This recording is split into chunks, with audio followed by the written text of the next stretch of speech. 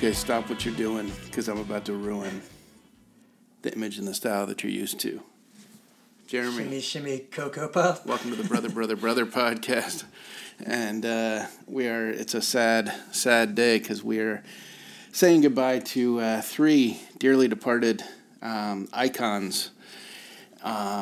Jim Steinman has died, Shock G of Digital Underground has died, and Les McKeon of the Bay City Rollers has died.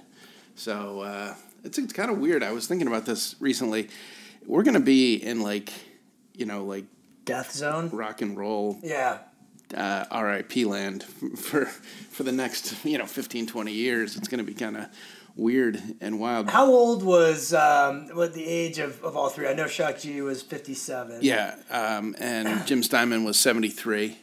And okay, so he was at least a little older. Yeah, exactly. And Les McKeon was really young too, I think early 70s. But let's start with Jim Steinman, just because what a weird career. And one of my favorite trivia questions always used to be, and I've been saying this for 30 years, but Jim Steinman wrote 2 number 1 hits that were meant to be on Meatloaf's follow-up record to Bat Outta Hell. Meatloaf had a nervous breakdown, so they were recorded by other artists, but they were both number 1 hits. Do you know what they are? I know one, Total Eclipse of the Heart. Yep, Bonnie Tyler. And the second one, is it a male or female who sang it? Group male. Group male. Shit. I don't. As soon as I tell you, you're going to be like, of course. It was Air Supply's Making Love Out of Nothing at All. Oh, gotcha. Yeah, no, I would not have guessed that or known. I mean, I know who Air Supply is, obviously, but it's the epicness of those songs that totally makes sense, though. Yeah, it's the wordiness, it's the histrionics, the theatricality. I mean, the guy was a musical theater writer. He was a Broadway musical writer. I mean, he was a guy who obviously had huge talent for composing and writing songs, could not sing, was not a front man, and I think had no intention really to do a rock and roll album initially, right? Correct. It was a stage play called The Dream Engine that he had written while he was at Amherst College. It's basically like a really talented guy who was playing Dungeons and Dragons and wrote 100%. A rock opera. Yeah, but he winds up serendipitously, actually, oddly enough, this will tell you everything. The guy was, there's always these discovery stories. This guy was discovered by Joseph Papp, one of the biggest musical producers in history. And serendipitously meets Melvin Ade, a.k.a. Meatloaf. The Loaf. Yeah, when he was auditioning. Meatloaf had been in, I believe, in a production of Hair, and was also in Rocky Horror Picture Show. When he, I didn't realize that Rocky Horror predated Bat Outta Hell for some reason. I don't know why. They're not far off in terms of release times, but yeah, Rocky Horror was a London based stage production before it was a movie. Yeah. And gotcha. So he had been in that. Yeah, which was written actually by the guy who plays Riff Raff in the the tall bald guy that plays Riff Raff in the movie. But yeah, it was it predated that. The one thing I when I was doing my research and not just relying on my memory, the one thing that did strike me as really interesting about Bat Outta Hell, which was one of the best-selling albums of all time, was the comparison always gets made, between Meatloaf and Bruce Springsteen. Like, Meatloaf is often accused of being a Bruce Springsteen ripoff. The fact of the matter is, half of the E Street Band plays on Bat Outta Hell, and the other half of the band is Todd Rundgren's band Utopia. So you've got Roy Bittan and Max Weinberg. You got Edgar Winter playing saxophone on Bat Outta Hell. It's a weird band they put together. It's a pretty badass group of musicians, actually. And yeah, I didn't realize that until I did a little research too, that Max had played drums on that album. It makes sense, I think there's like a sound and fullness, and I know too with Rundgren always talking about just they both kind of had that obsession. It was the Born to Run sort of era Springsteen obsession with like Phil Spector wall of sound where every inch of your speaker and sonics are being filled by something in that album, Bat Out of Hell. Yeah, and they, I mean, even down to the Shangri-La's kick drum, from Be My Baby. I mean, and it's funny because, Jimmy Iovine, who masterfully takes credit for everything that he touched. So, notoriously, Jimmy Iovine, who was on Born to Run, and the drum tracks got all sorts of everyone's attention. He then replicated them on Bat Out of Hell and Damn the Torpedoes for Tom Petty. And if you listen closely, it really, the production is very similar. Yeah, no, it is. And I think what was also interesting to me is, I guess let's just go back. So you were sort of a kid when this album came out. I think you were a baby. Yeah, like a seed. Yeah. But yeah, a baby. And so my experience with it was always as a classic rock album. It was funny because we had a text chain going when news of the death occurred, and Christian kind of, I think, looks at this album being a generation past behind me, millennial, as kind of a joke, and sort of just like musical, really, which it is to some degree.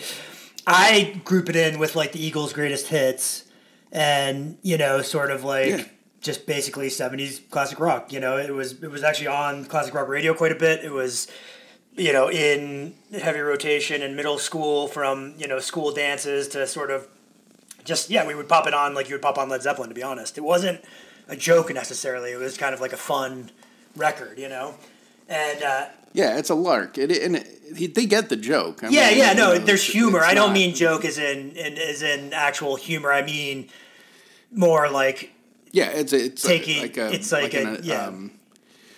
like looking at his musical theater versus an actual great rock album. Yeah, I don't think he gets put on the same. I don't think they get put in the same footing as Bruce Springsteen. No, not at all. Bruce Springsteen obviously is sort of the has the most gravitas of almost anybody in rock and roll. But to be honest, they share a lot of similarities. I mean, it's that tri-state area. Let's get out of here. Yeah, the suburban sort of, almost. And I don't know. I'm not a Bruce Springsteen historian, but I've always felt like there's a big part of his act is a put on, right? This sort of like working class hero thing, and I think like just it's that nostalgia for the early '60s. Kind of muscle cars and greasers and that type of environment, and I think too, like the boardwalks and the sort of carnivals, things like that, and I think the Meatloaf version of that and Steinman version of that is almost that with a little bit of a wink and a joke too. Like he had some humor involved as well, which I think was great. Yeah, and also in Meatloaf, you found the perfect vehicle for somebody to sing this, ridiculous kind of histrionic, I will say it again, and theatrical music. He found a guy who sings it completely straight and earnestly, and it's kind of, the funny thing is, like, I remember hearing in an interview one time, I think it was with Patrick Stewart, the actor, that Shakespearean actors are often cast in science fiction movies because they're so used to doing Shakespeare and really delivering lines that they don't, that aren't said in everyday language. It's almost in a different language, that they get cast in science fiction movies because they sound completely normal saying ridiculous things about outer space. It's like, set your phase on torpedo for, whatever. And it's kind of like what Meatloaf does with Jim Steinman's lyrics. I mean, they're so ludicrous and out there, but he sings them so earnestly, and that it's, it becomes like great. And the other thing that's really interesting about this, and I was just this is just a observation I made this morning, because I always think of, the Meatloaf album as kind of a duets album with Ellen Foley and later, Carla DeVito, who was the touring vocalist who sang with him. But it really is, it's a choral thing. It's like Meatloaf, Rory Dodd, Steinman, Ellen Foley, like they're all singing together almost the entire time. Yeah, it's cool. I mean, it truly is, and I think that's where there's a little bit of separation from Springsteen too, who never really he had that sort of epic kind of, large sound that you really can, I think. I've always thought of his music as somewhat transferable to Broadway, or at least the biggest kind of songs that he's done, especially in that era. But with the Loaf one, it is in that same kind of Rocky Horror Picture, kind of vein where you have that. Yeah, I mean, it's a chorus, right? It's a great point. And I never think of that album as one voice by any means. And I think when you do go back, the duet piece is certainly what stands out first. But then there is just kind of a choral aspect that is a Broadway show, really. Yeah. I think, too, like one thing, from my early experience with it was the video, right, for Dashboard by the Video, but Paradise by the Dashboard Light. And, just this sweaty beast of a dude, named Meatloaf, which I love. One of my favorite things, and I watched, Win and I are both big classic album fans when we're up late at night, sipping bourbon or something. But, and I watched this one recently, obviously, because of the passing. And I just loved how Steinman was talking about, like, producing a play or writing a play and musical in New York, and one of the cast members being Meatloaf. And he's like, yeah, it didn't even really dawn on me that was weird, that his name was Meat and Loaf, and like kind of went by it, like, it's like, hey, Meat, and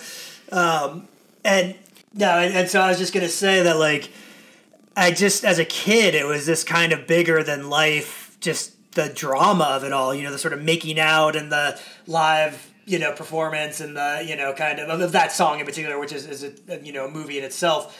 And the sweatiness of the Loaf, and, just, it was interesting to hear, like, Untucked. How much that guy kind of put out on stage. I mean, he was somebody who, like, basically ripped his vocal cords and body out every night to kind of just bring this thing to life, which I thought was really cool.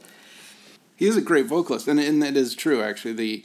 Famously, Meatloaf had a nervous breakdown or was committed after the, multi-year tour supporting Bat Out of Hell. I mean, it just took everything. Well, Todd Rundgren was saying that they really went out. I mean, they were doing, 6 nights a week just to get this thing, because nobody wanted this album. Yeah. They were like, no thanks. Nobody. It was passed around a bunch, and some enterprising human being finally signed them. And, like I said, it's one of the best-selling albums. Originally huge in Australia, in England, and then made its way back to the States and became, massive. Like all things. Yeah, and then found its way to my third-grade bus driver who played it every day. As inappropriate as that is, having, 8-year-olds listening to Paradise by the Dashboard Lights. Yeah. And all singing along, like, gonna go all the way. That's better than my third grade bus driver who played, We Are the World nonstop. So, yeah. Oh, that's rough. Yeah, actually, I mean, going back to his name, I mean, he did legally change his name to Meatloaf. And my friend Charlie and I, at one point, he lived in Connecticut. We found out that Meatloaf lived in Westport, and we called Information. I won't explain what that was to younger listeners, but dialed 411 and asked for last name Loaf, first name Meat, and got his phone number. I called him up one day, and when I was in high school, and asked him out to lunch, and he was extraordinarily, genuine and kind, and said, "Hey, I would love to, guys, but I'm taking care of my daughters today, but I really appreciate it, and thank you very much." Yeah, that's so great. I mean, what a great story. And the fact that the Loaf is just, you really, in any interview you've seen post, and I don't know if it's, because he did have a mental breakdown and he also, like, mind you, they did come back, and they did have a pretty big hit in the 90s, and it was not much different. And those songs are good, I'm gonna say they're not as good, but they're good. They're like... No, and I mean, they're. I think what Jim Steinman did was come up with insane titles and then, sort of challenge himself to write the song. He also had a massive hit with Celine Dion. It's All Coming Back to Me Now. Yeah. I don't know if you remember that song. Yeah, I do, yeah. But yeah. No, yeah, they did have the big comeback in the 90s. In the interim, by the way, like, I think it was 1990 probably, I saw Meatloaf at Katina's in Hadley, which is like a split-level ranch house that was, that had I think I've mentioned before, had a snake in a lucite cube in the middle of the dance floor. And I saw Meatloaf for $8 when he was at his absolute career nadir and was driving himself around in a U-Haul touring, really bottom of the barrel stuff. So he worked his way back and had the huge second, Bat Out of Hell. Was he in financial straits? Did he go through some financial issues? Oh, yeah. Yeah, that's what I thought. Yeah. Yeah. And he was touring with his wife and kids, and sort of resurrected his career. It's a nice story. Yeah, you get the sense that he's a genuinely just good, talented guy too. And if you've ever seen him interviewed or kind of talk about things, he's pretty funny and does not take himself too seriously, but is serious about what he does. Well, he's got a beautiful voice, and he's a massive, like you said, he's, they did play on this Beauty and the Beast kind of stage thing, because, he's walking around with, an unbuttoned, untucked tuxedo shirt with no tie and a handkerchief, it's very, silly, but great. And honestly, in the early 80s when MTV first started and there wasn't a whole lot of content, I would love to go back and watch like a full day of early MTV, because you wouldn't believe who was on there at the time. Anybody who had a video. Well, that's like how songs like that came back into some of my rotation, because these were not current videos, these were, this wasn't 1978 or whatever. It was literally, they were kind of just putting shit on, and so you did catch like weird stuff. Yeah, because the tour had been so theatrical and because the visual was such a big part of it, they had made videos for every song. And it even came with their own title cards. The MTV always had the, information in the lower left-hand corner, but the Meatloaf songs came on and they actually had title cards. It was like Bat Out of Hell, Meatloaf, Yeah, it's awesome. And the other thing was that, I think Jim Steinman, and this is a good segue to Shock G, but Jim Steinman and Shock G both are going to have their obituaries written so tightly tied to another person that it's almost an obituary for that person. It's, in Jim Steinman's case, it's Meatloaf, and in Shock G's case, it's Tupac. Yeah. Who he first introduced on, I think, Get either Around. Do What You Like. No, not Do What You Like. No, it's not. He was a backup dancer. Sorry, I same song. This. Yeah, same song, yeah. And that was his solo kind of like introduction to Tupac. And then I think Shock G actually produced and was on I Get Around. He produced I Get Around, and he also produced songs on some of Tupac's biggest albums. So he constantly kind of didn't produce the whole album, but he produced tracks for him. Yeah, and talk about Humpty Dance, because that came out when I was in college. Yeah, so I think the cool thing about Shock G in general and Digital Underground and so the group, for those of you who don't know, was late 80s, kind of, as many say, the golden era of hip-hop, sort of, I would say, like, 88 to 92, maybe, a lot of people kind of claim as this kind of just really creative, fertile period where it was a new music source. It was still not necessarily accepted by mainstream.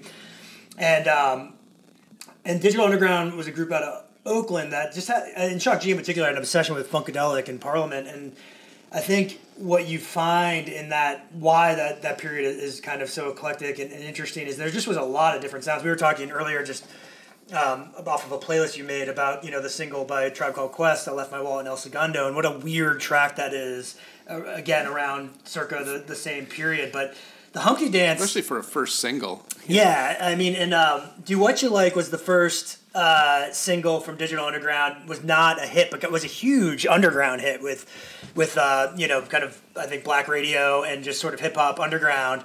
And The Box, yeah, in Jersey. And then UMTV Raps, which was still kind of like an off, showed a lot of deep cuts on UMTV Raps. They really actually, that's another thing to go back and kind of YouTube is some of the early episodes of that, because it was very universal. It wasn't just playing, sort of Wild Wild West by Kool Moe Dee and stuff. They were really, really kind of branching out quite a bit. And Humpty, his alter ego is Humpty Hump, which was just basically, a large nose and glasses. Yeah, he was wearing like a Groucho Marx mask. Groucho Marx, and just, kind of flowed into this like really silly, but fun, danceable kind of hit, and it was the Humpty Dance. And the Humpty Dance for me was like, it was huge. I mean, that was played at every, like I was saying, middle school dance, and we were definitely doing the Running Man to the Humpty Dance in Jersey middle school. But like, also just kind of, if you think back, like the bass lines, like a lot of G-Funk and stuff that Dre did later, and I mean, it's almost straight up, it's almost like they're singing a different song over that track. What is that? Is it In My House? Yeah. Is that the name of that song? Is? Wow. Yeah. Wow. Yeah, that kind of, and I think too, like, never really kind of did much post digital or Sex Packets, which is the name of the first album, right? And yeah, well, there was no, the second album actually had pretty big hits on it. That's true. Same song. Kiss it's You on Back. The second album. Kiss Me Girl, Kiss You Back.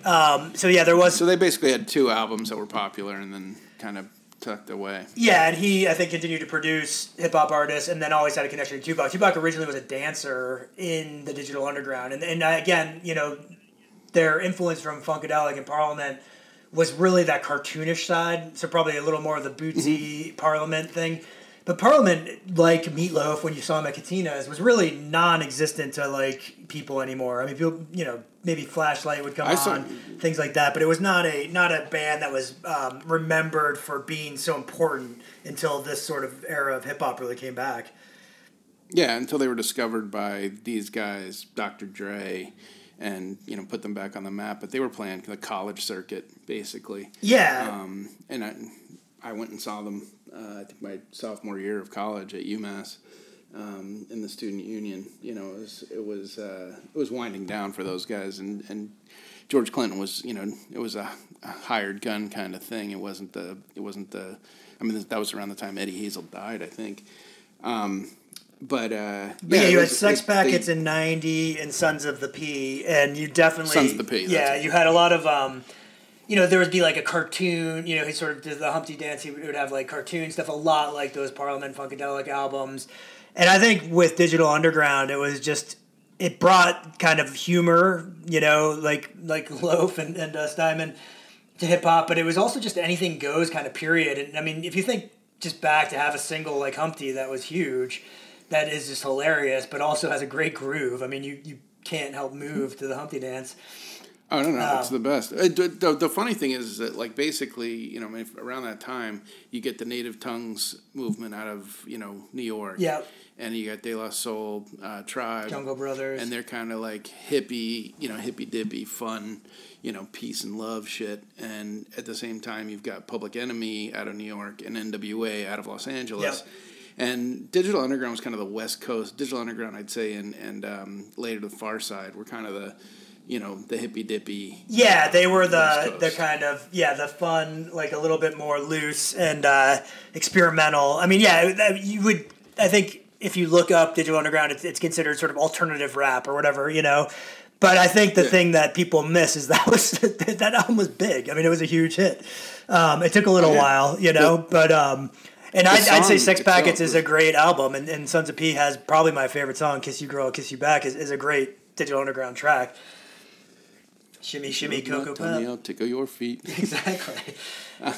I was Sex Packets itself. The song itself is a really funny song about it was like sort of it was the height of AIDS and they did a safe sex song. Yeah. I mean the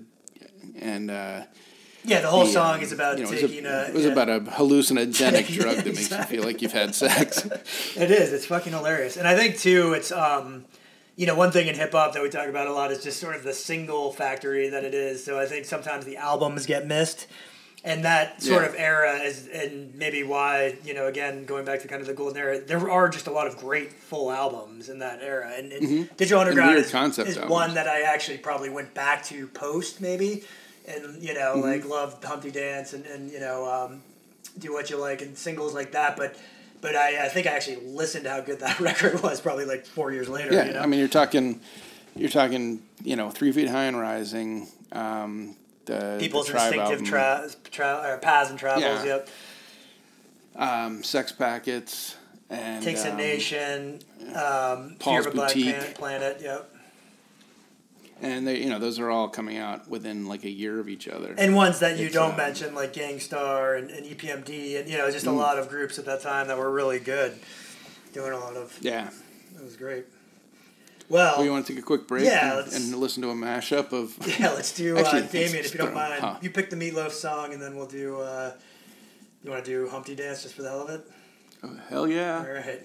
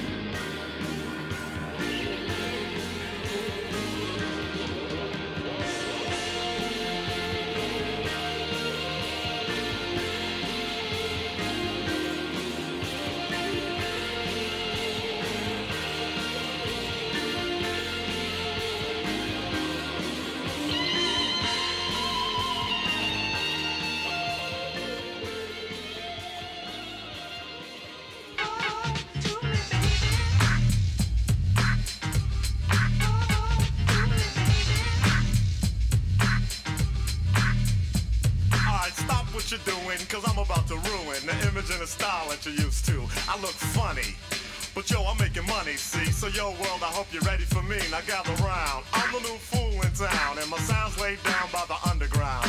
I'll drink a bottle of Hennessy you got on your shelf. So just let me introduce myself. My name is Humpty, pronounced with the umpty. Yo, ladies, oh, how I like to funk thee. And all the rappers in the top 10, please allow me to bump thee. I'm stepping tall, y'all, and just like Humpty Dumpty, you're gonna fall when the stereos pump me. I like to rhyme, I like my beats funky, I'm spunky. I like my oatmeal lumpy, I'm sick with this. Straight gangsta Mac. But sometimes I get ridiculous. I'll eat up all your crackers and your licorice. Oh, yo, fat girl, come here, are you ticklish? Yeah, I called you fat. Look at me, I'm skinny. It never stopped me from getting busy. I'm a freak. I like the girls with the boom. I once got busy in a Burger King bathroom. I'm crazy. Allow me to amaze thee. They say I'm ugly, but it just don't faze me. I'm still getting in the girls' pants, and I even got my own dance. The Humpty Dance is your chance to do the hump. Come on. Do the Humpty Hump. Come on, I do the Humpty Hump.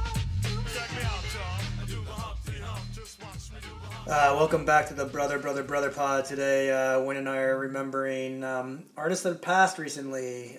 Steinman, Shock G, and I'm going to let you take this next one, Win, because it's a group that I certainly know the hit single, the Bay City Rollers, but I do not know the man who passed and not much about them. So, Les McKeon, lead singer of Bay City Rollers at the height of their popularity. The thing that was interesting about the Bay City Rollers is that, they were Scottish boy band, and they were kind of the original boy band. I mean, I can't think of any that predate them.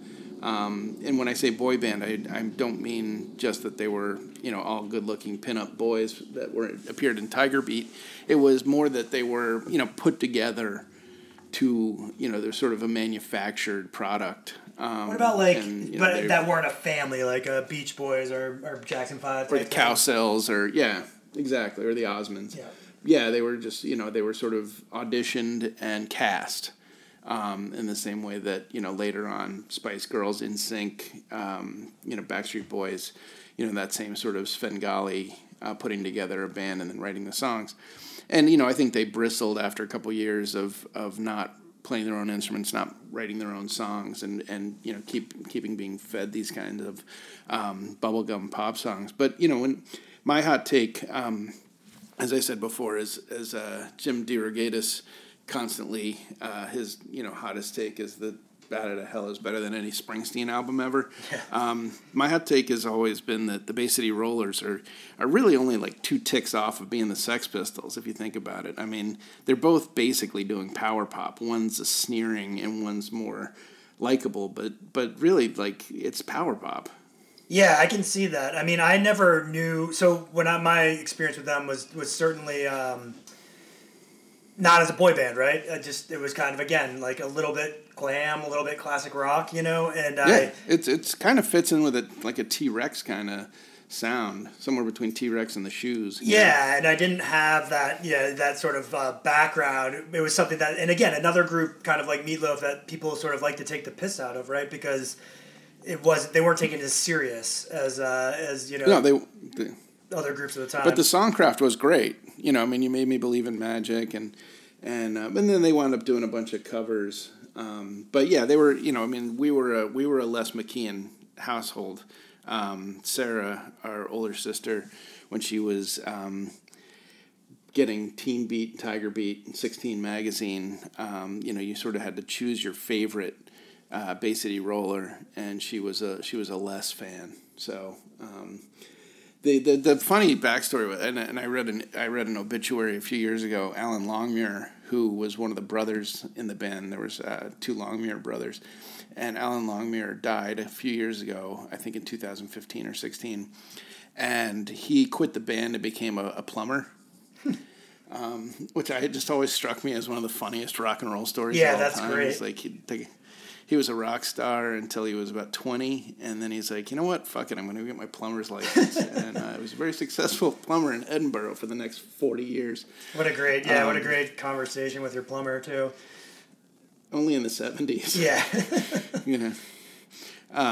But yeah, they were, and they sort of played up their Scottishness. Each one of them had their own sort of, tartan that they would wear. It was silly, but it was fun. And a song like Saturday Night, is ageless, and it's a classic. Yeah, Saturday Night's a great song. Sneer at it. It's like that's what I mean. It was just sort of like a rotation song. I never knew kind of the backstory and how kind of put together they were and things like that. It doesn't really matter when they're good, I mean, the Monkees have good songs too. It's just sort of happens. They do. They were mostly written by Neil Diamond. Yep. I guess the Monkees predate the Bay City Rollers as a boy band, but that was a TV show. It was a TV show. Actually, Bay City Rollers had a TV show too. What am I saying? When I was a kid in the late 70s, they had a Saturday morning TV show that they hosted. It was like a cartoon. I believe they were sort of the show hosts, and they introduced different cartoons and stuff. It was it was a weird time. Well, rest in peace, and thank you for the music. And do you want to end this one how we always end it? Yes, I do. All right. So, Wyndham, what have you been listening to? Well, I've been reading a lot. I reread Tom Perrotta's Little Children, which is one of my favorite books ever. One of our favorite writers as well, yep. Maybe two, maybe one of 2 books I've ever reread, and it's just as good the second time. I ran into Tom Perrotta at a Wilco show, if that, if you were doubting my whiteness. But I read that, and I read another book that I'll talk about later. But basically, I have been on a reading tear and not watching as much television. I've also been listening to that band that you turned me on to, Silver Synthetic. Silver Synthetic. Yeah, I like those guys. Some New Orleans garage rock band, and some of the touring members of Jeff the Brotherhood, and another band, right? The Bottom Feeders? The Bottom Feeders, yeah. And I really like that record. So that's what I've been listening to. How about yourself? What have you been listening to? Yeah, so like you, I've kind of been off of the boob tube, as we used to refer to it as, and I've been reading. So I've wrapped up Shuggie Bain, and then I have dived into. It's always great when I read a great book, and then I'm sort of bracing myself for the letdown, and then you somehow stumble upon another great book, and I didn't stumble upon this. It was recommended by you, actually, but came out in 2009, Let the Great World Spin, Colum McCann, is that right?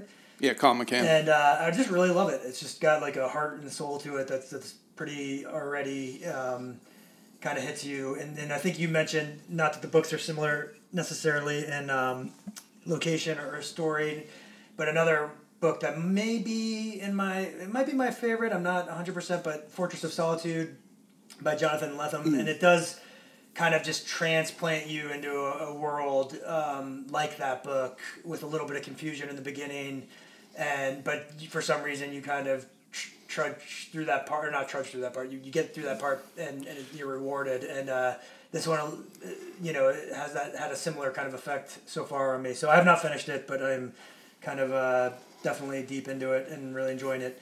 The other thing... Yeah, it's one of my all-time favorites. Too, as we talk about Chuck D, one of our favorite hip-hop artists ever, and just personalities ever. I hate New York sports teams. I grew up around New York, and I've sort of had Boston sports teams ingrained into me because of my father being from Boston. And then you tended to like the Red Sox and some of those teams as well, maybe for the same reasons. My dad being your stepdad. But I just grew up in kind of the land of the 90s, Knicks, Rangers, Giants, and I really am enjoying the Knicks sport. Knicks are probably the team I care least about in New York, or I care least about hating, to be honest. I just never even...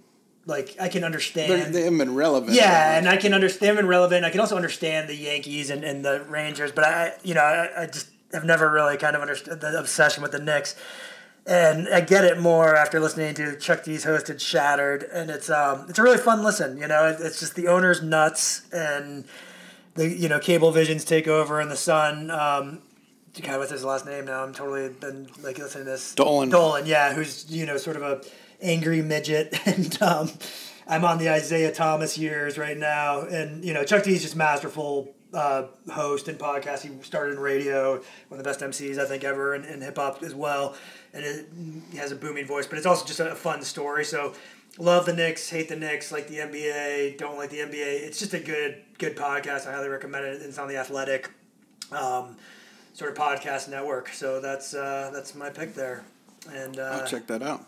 Let's throw... You want to add a song? Yeah, to the list? I do. Mine has a question in it, but I know what I want to add.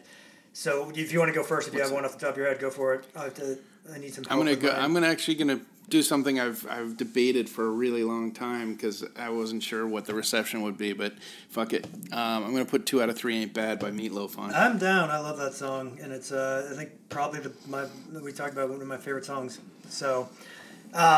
Mine is this is why I need help, because the titles are so nuts. I'm going of Montreal, off of Hissing Fauna, Are You the Destroyer, blah, blah, blah, blah, blah.